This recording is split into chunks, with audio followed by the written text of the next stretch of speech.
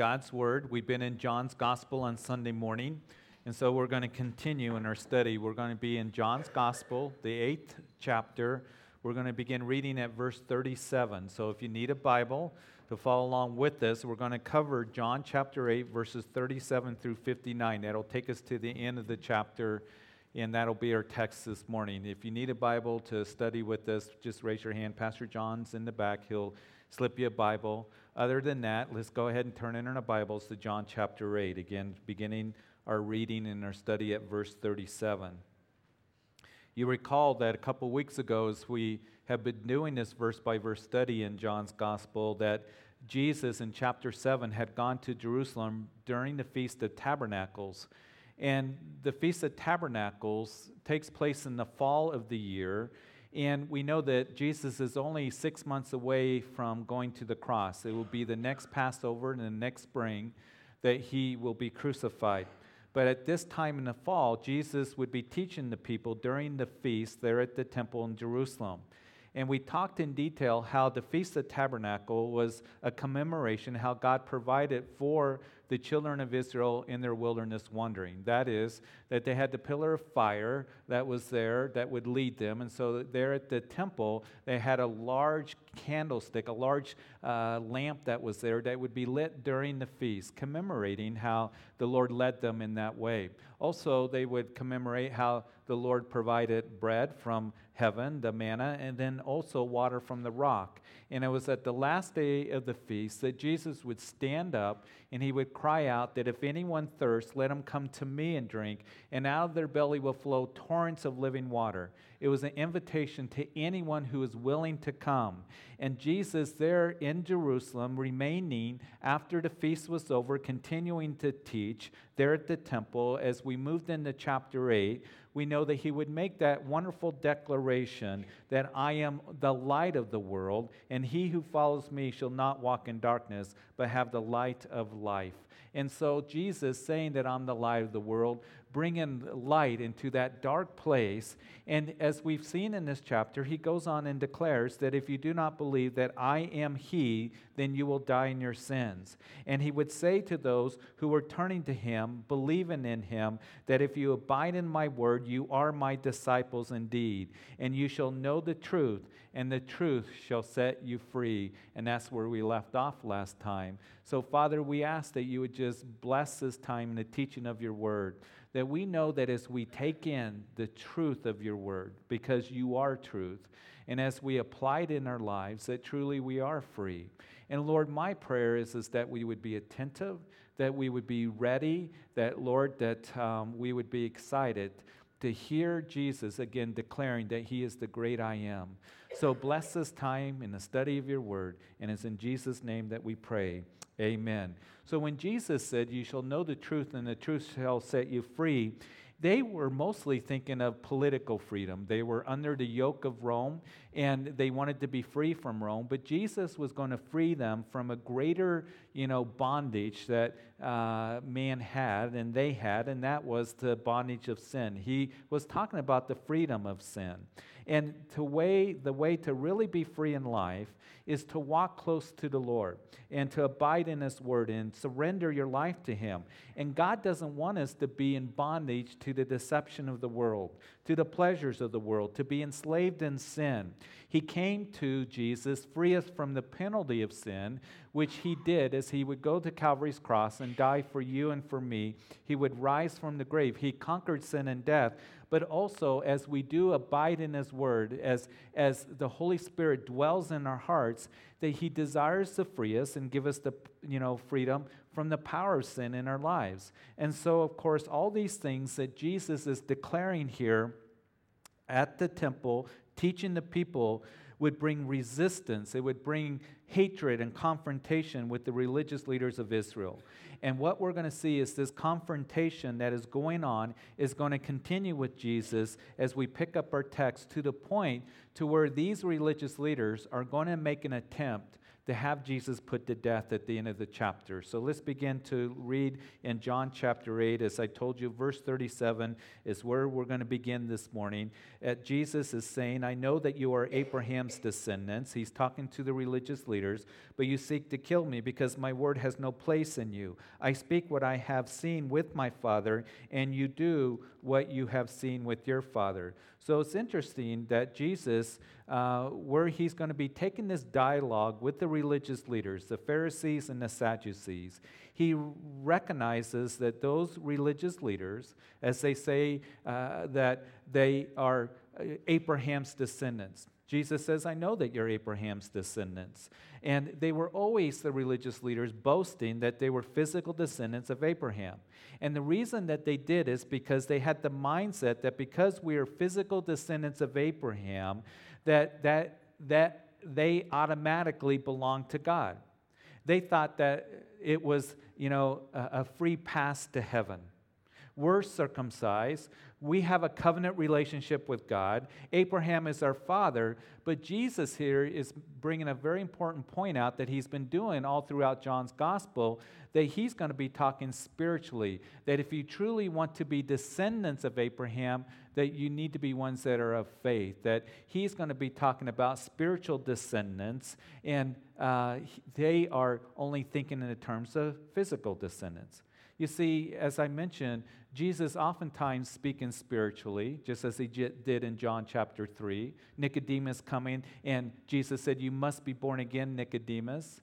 And he's struggling. He's thinking physically, can a man enter his mother's womb a second time?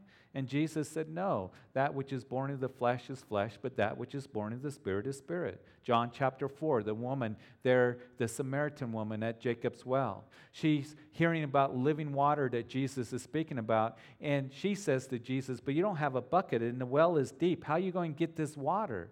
And Jesus said, if you drink of this water, and I imagine him pointing at Jacob's well, then you're going to thirst again. But if you drink of the water that I have to give, living water, you'll never thirst again. He's talking spiritual. She's thinking physical.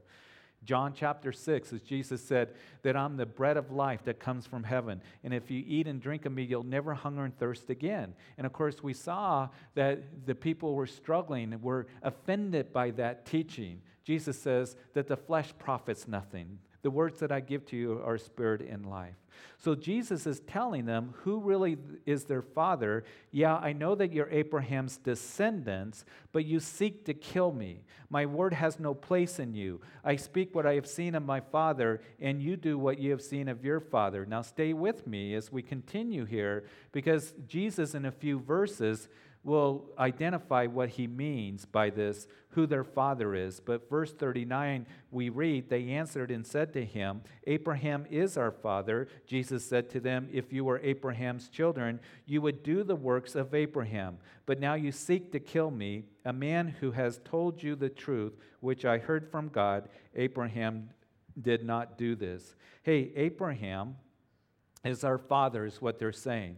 But Jesus said, if you were Abraham's children, you would do the work of Abraham. Now, in verse 37, as we read, he just got through telling them, I know that you're Abraham's descendants. But now he says, if you were Abraham's children, and the implication here, very clear, is that he is telling them that you're not Abraham's children. So is this double talk? Is Jesus confused? Is there a contradiction here? No, not at all. Jesus is talking about their spiritual parentage. You're not Abraham's children because you want to kill me. You don't believe in me. You do not do the works of Abraham. Now, what was the work of Abraham? I think a lot of you know this, as we've covered this going through the New Testament. That Abraham believed God and it was accounted to him for righteousness, as we saw very clearly in our recent study of the book of Galatians. Paul is quoting from Genesis chapter 15. Abraham was the father of faith.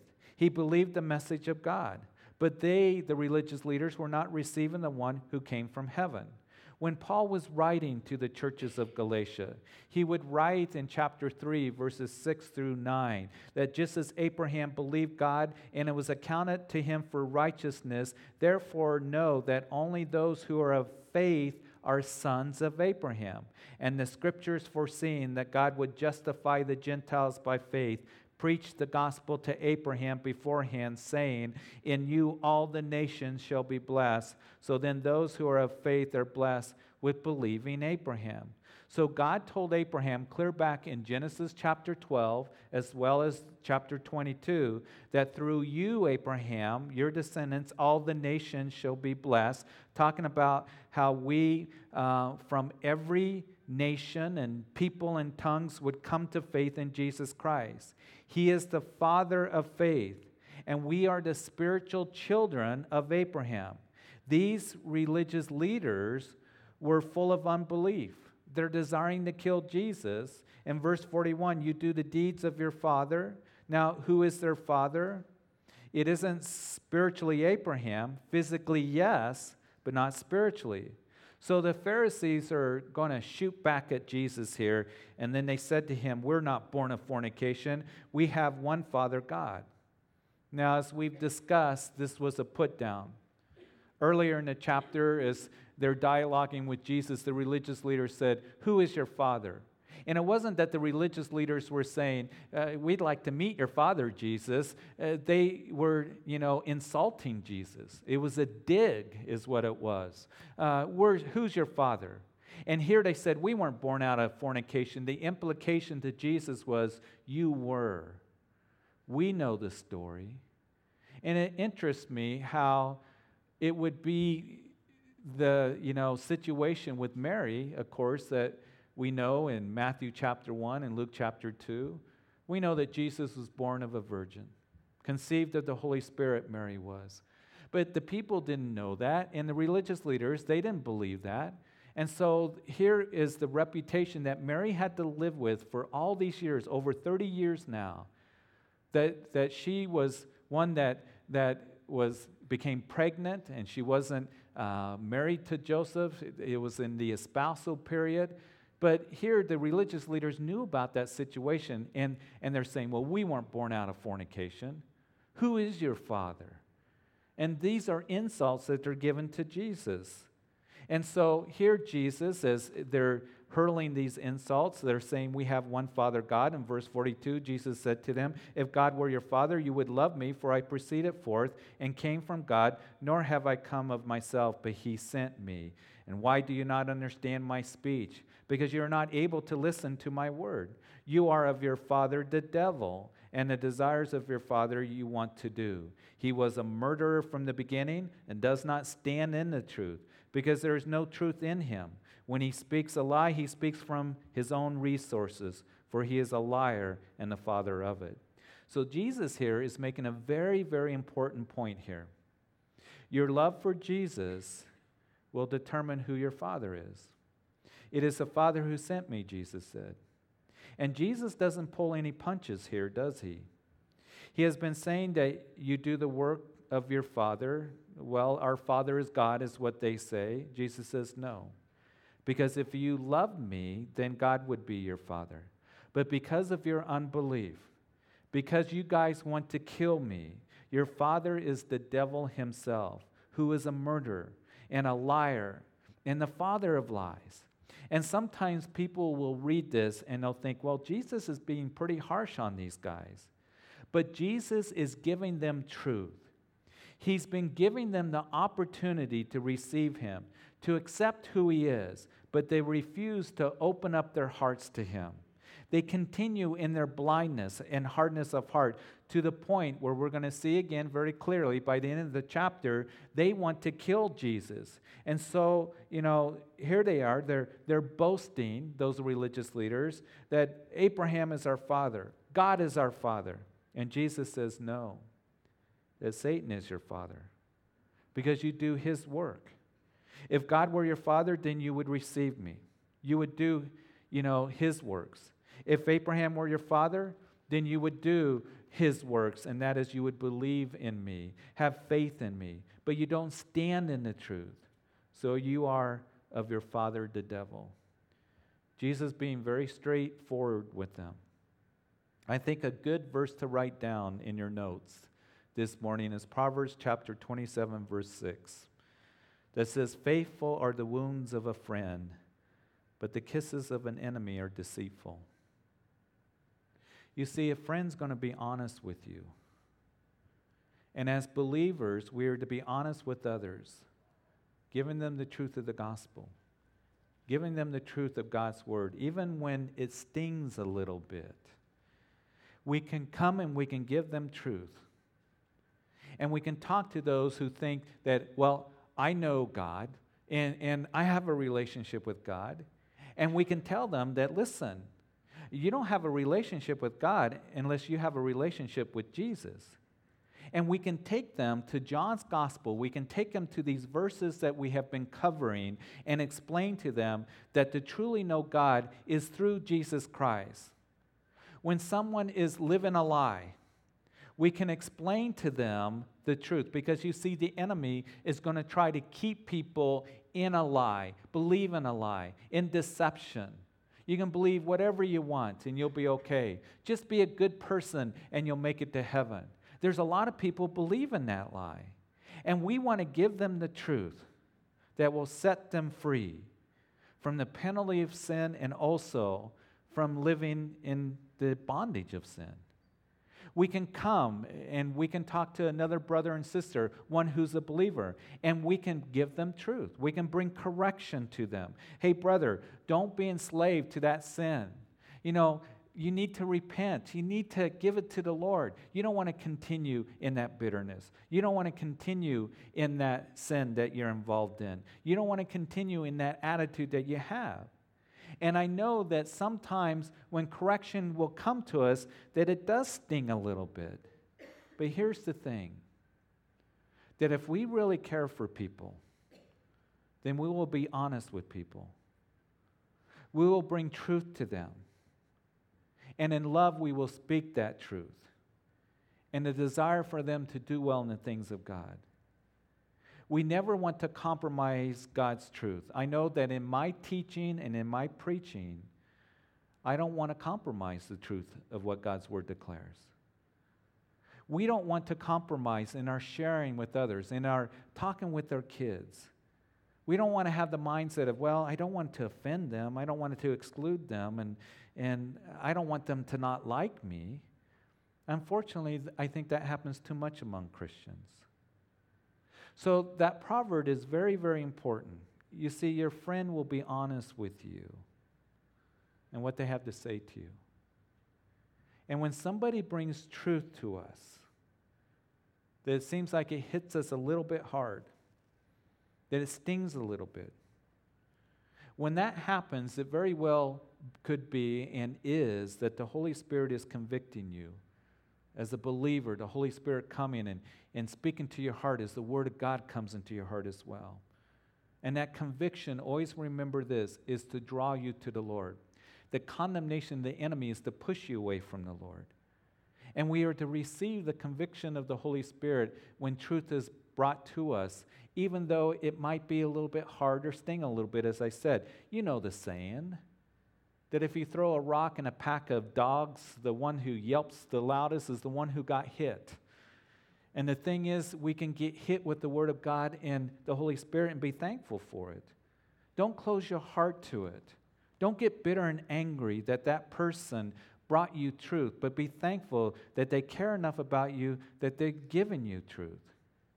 So remember, faithful are the wounds of a friend. Watch out for the kiss and flattery of the enemy. We continue reading in verse 45, but because I tell the truth, you do not believe me. Which of you convicts me of sin? And if I tell the truth, why do you not believe me? And he who is of God hears God's word. Therefore you do not hear, because you are not of God. There's also a saying that if you tell a lie enough times to people, that they'll begin to believe it.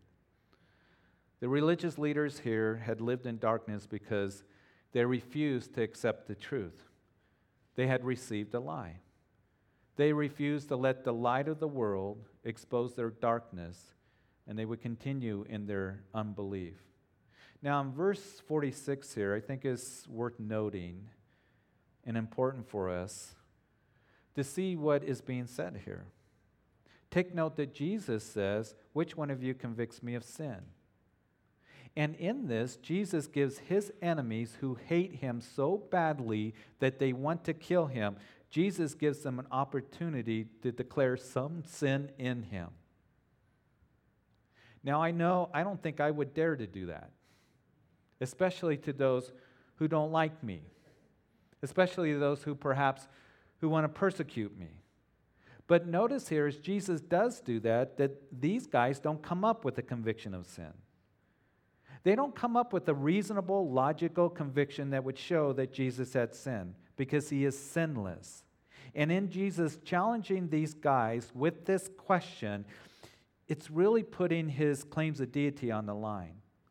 But they could not come up with any conviction. They couldn't come up with any claim of sin. So now they're going to continue to revert to name-calling and ridicule and getting in their insults on Jesus. It is interesting that 6 months from now, when even Judas, who betrayed Jesus, would come to the conclusion that I betrayed innocent blood. When Jesus stood before Pontius Pilate and the crowd that was yelling, "Crucify him," Pontius would say, "Why? What has he done? I find no fault in him at all." So Jesus here, giving them a chance, what sin do you convict me of? And they can't do it. In verse 48, the Jews answered and said to him, "Do we not say rightly that you are a Samaritan and have a demon?" And Jesus answered, "I do not have a demon, but I honor my Father, and you dishonor me." So they can't convict him of sin, so they revert to, again, name-calling. You're a Samaritan. And we talked about how the views of particularly the religious leaders were towards the Samaritans. The Samaritans who lived in this middle of the country, in that area that was called Samaria. And the Samaritans were very much despised by the religious leaders. And if they called you a Samaritan, it was an insult. It was almost like a cuss word is what it was. You're a Samaritan. You're of your devil.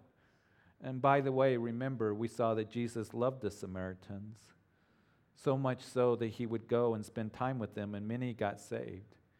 In the early church, as the gospel spread, it was Philip that was up in Samaria and would witness to the Samaritans. And again, another revival would break out at that time in the early church. So here they are hurling these insults at Jesus. Jesus says, "I honor the Father." In verse 50, "And I do not seek my own glory. There is one who seeks and judges. And most assuredly I say to you, if anyone keeps my word, he shall never see death."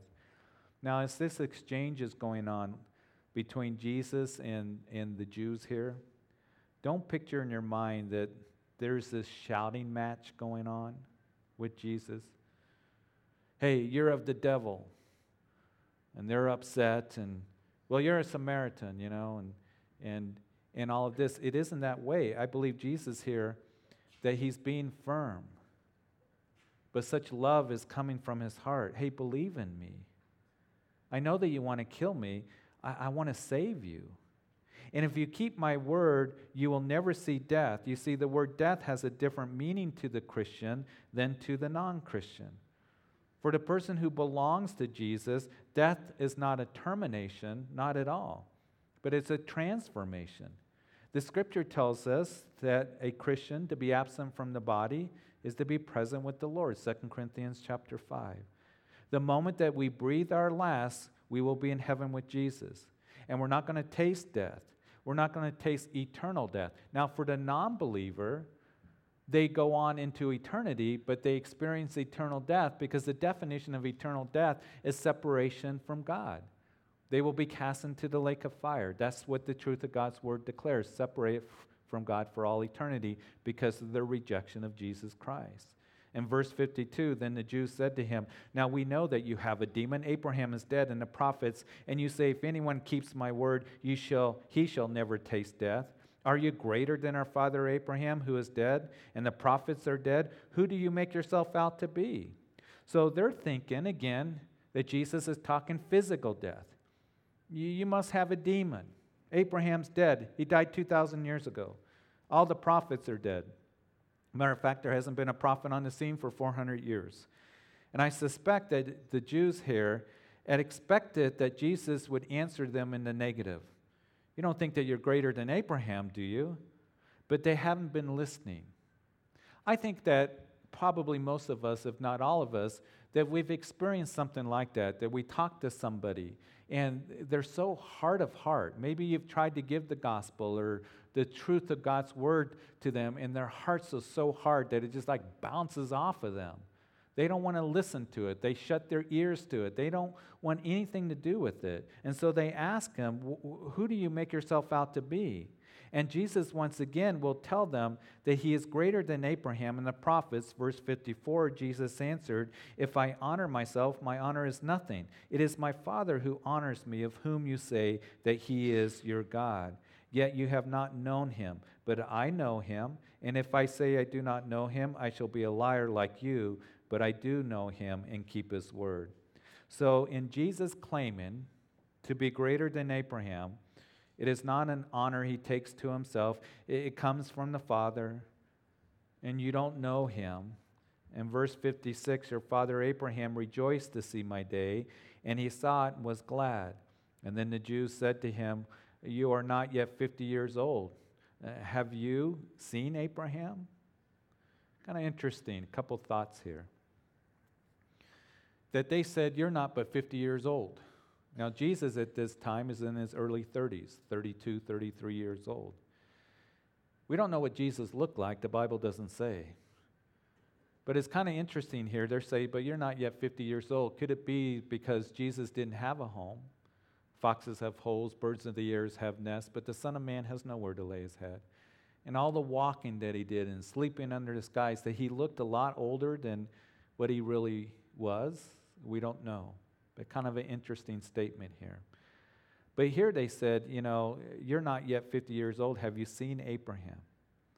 As Jesus said that your father Abraham rejoiced to see my day. And some scholars believe that perhaps Jesus is making a reference to Genesis chapter 14. Now in Genesis chapter 14, as a lot of you know the story, that Abraham just came back from the battle as he rescued his nephew Lot. And he comes back from the battle and he meets a king called Melchizedek. He was a king and a priest. He was the priest of the Most High God. He was the king of Salem, which is Jerusalem. And he comes to meet Abraham, and he gives him bread and he gives him wine. And Abraham accepts it. And Abraham gave a tithe to him. And as a lot of you know, that some scholars have suggested that Melchizedek was a Christophany, that is an appearance of Jesus Christ in the Old Testament. Now, not all scholars take that view. We know that as Melchizedek is mentioned in the Scriptures, that in Psalm 110, that you are a priest, speaking of the Messiah, forever after the order of Melchizedek. In Hebrews chapter 7, as Jesus is our great high priest, but he's from a superior priesthood, declaring Melchizedek was without mother or father, without genealogy, having neither beginning of days nor end of life, but made like the Son of God, remains a priest continually.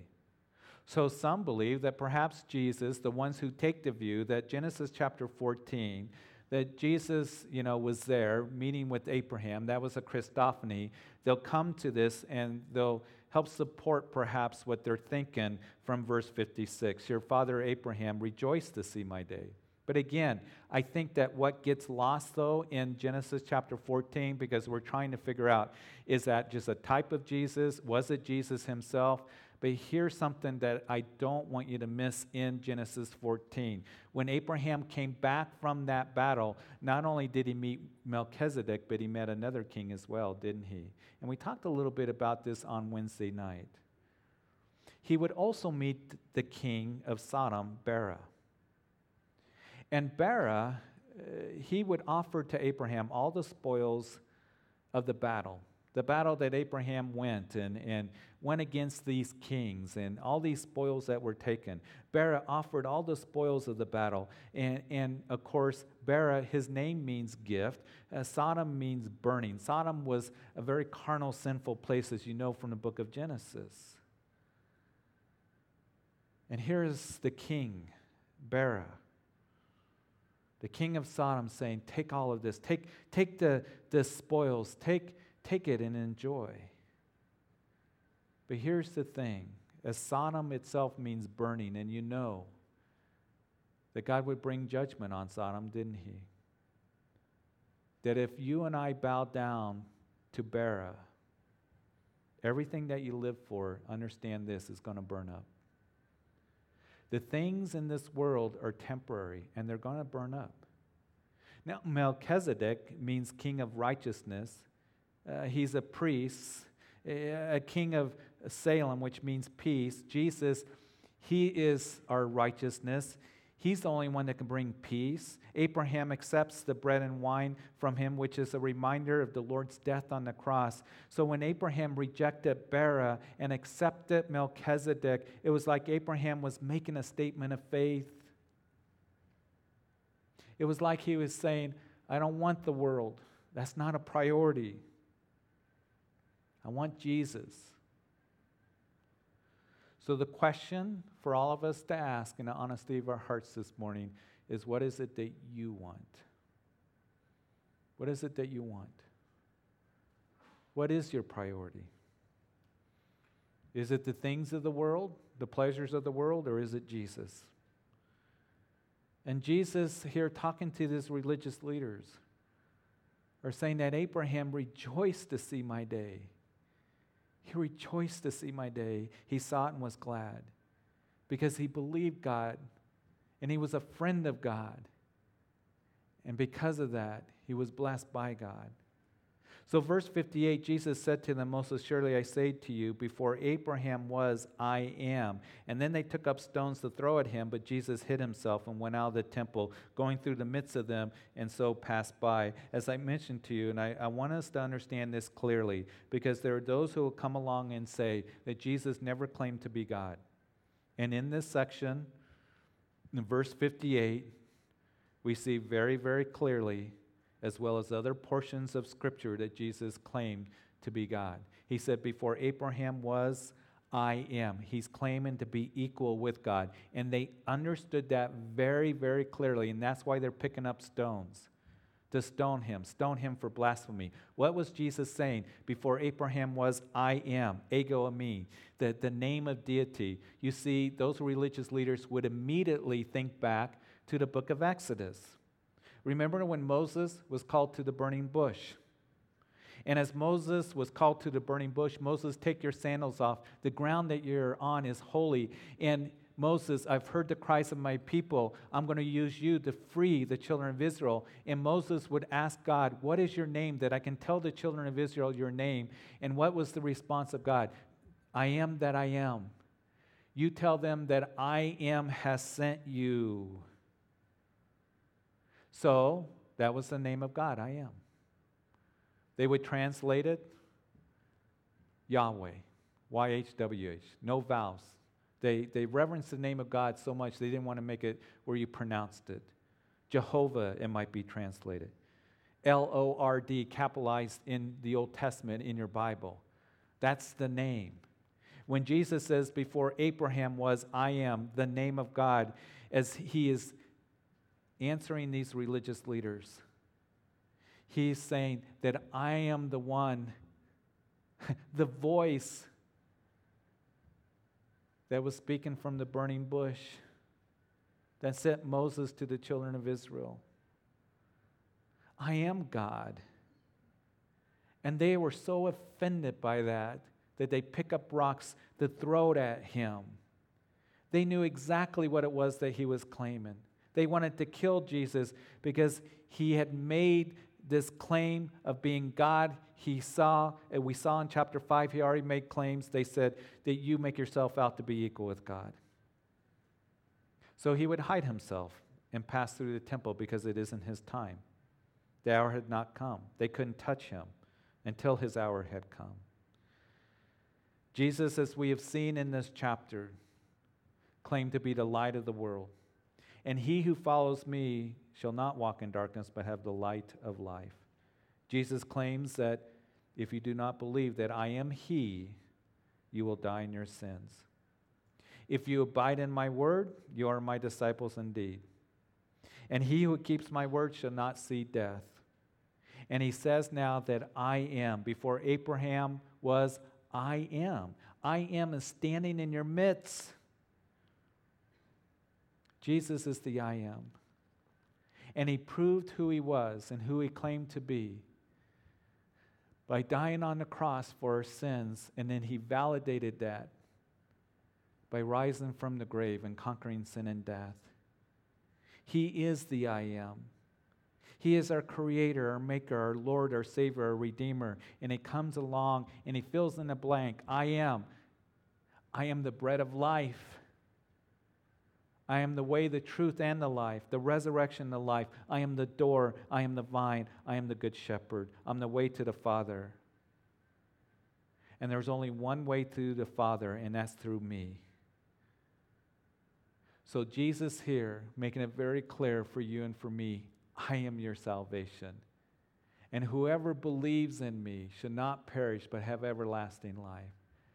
That's the truth for us to receive, of course, and as I know most of you have, but if anyone is here this morning, you're out in a coffee shop, for the next moments, I want us to be still and take the time to consider this truth, that Jesus is the I am, and through him is salvation. There is no other salvation.